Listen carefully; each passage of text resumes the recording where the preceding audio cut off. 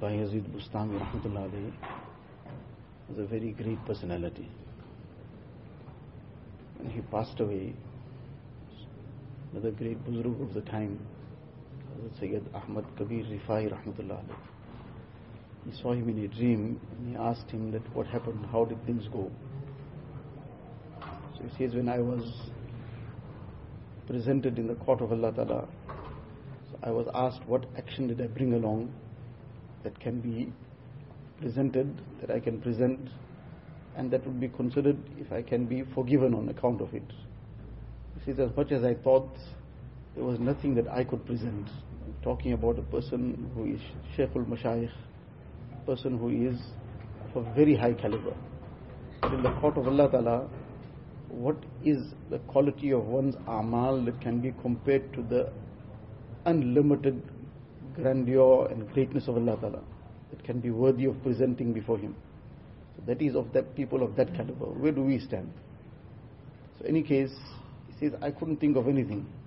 I couldn't think of anything that I can present that could become the means of my forgiveness.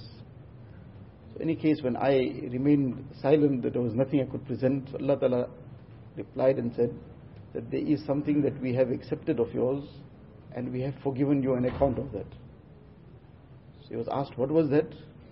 He says, well, one night when I woke up late at night, tahajjud or whatever, and there was one cat or little kitten that was out in the cold and shivering. So on that occasion, I was told that you brought that little kitten in and you comforted it, you took care of its need for that moment.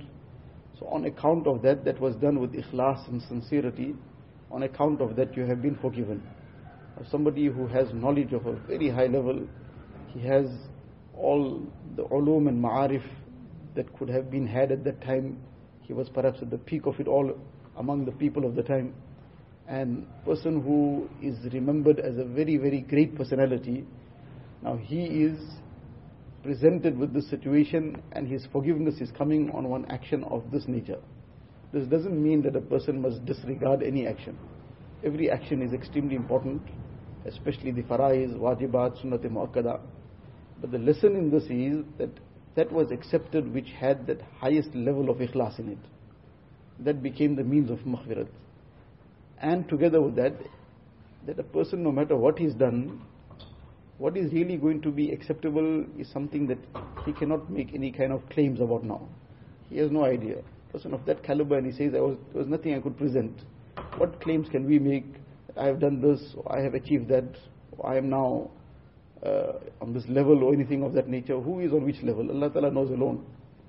So one is to absolutely clear our hearts of any kind of claim. Is no claim. We don't have the basis for any claim within ourselves also, let alone in front of anybody else. Sometimes we feel within ourselves that feeling is a claim, where we accept within ourselves that I am something, or I am good, I am somebody. That is an extremely dangerous thing. And together with that, to develop and generate this ikhlas, because this is going to be the bottom line. Without this, everything will be rejected. Allah Ta'ala give us tawfiq.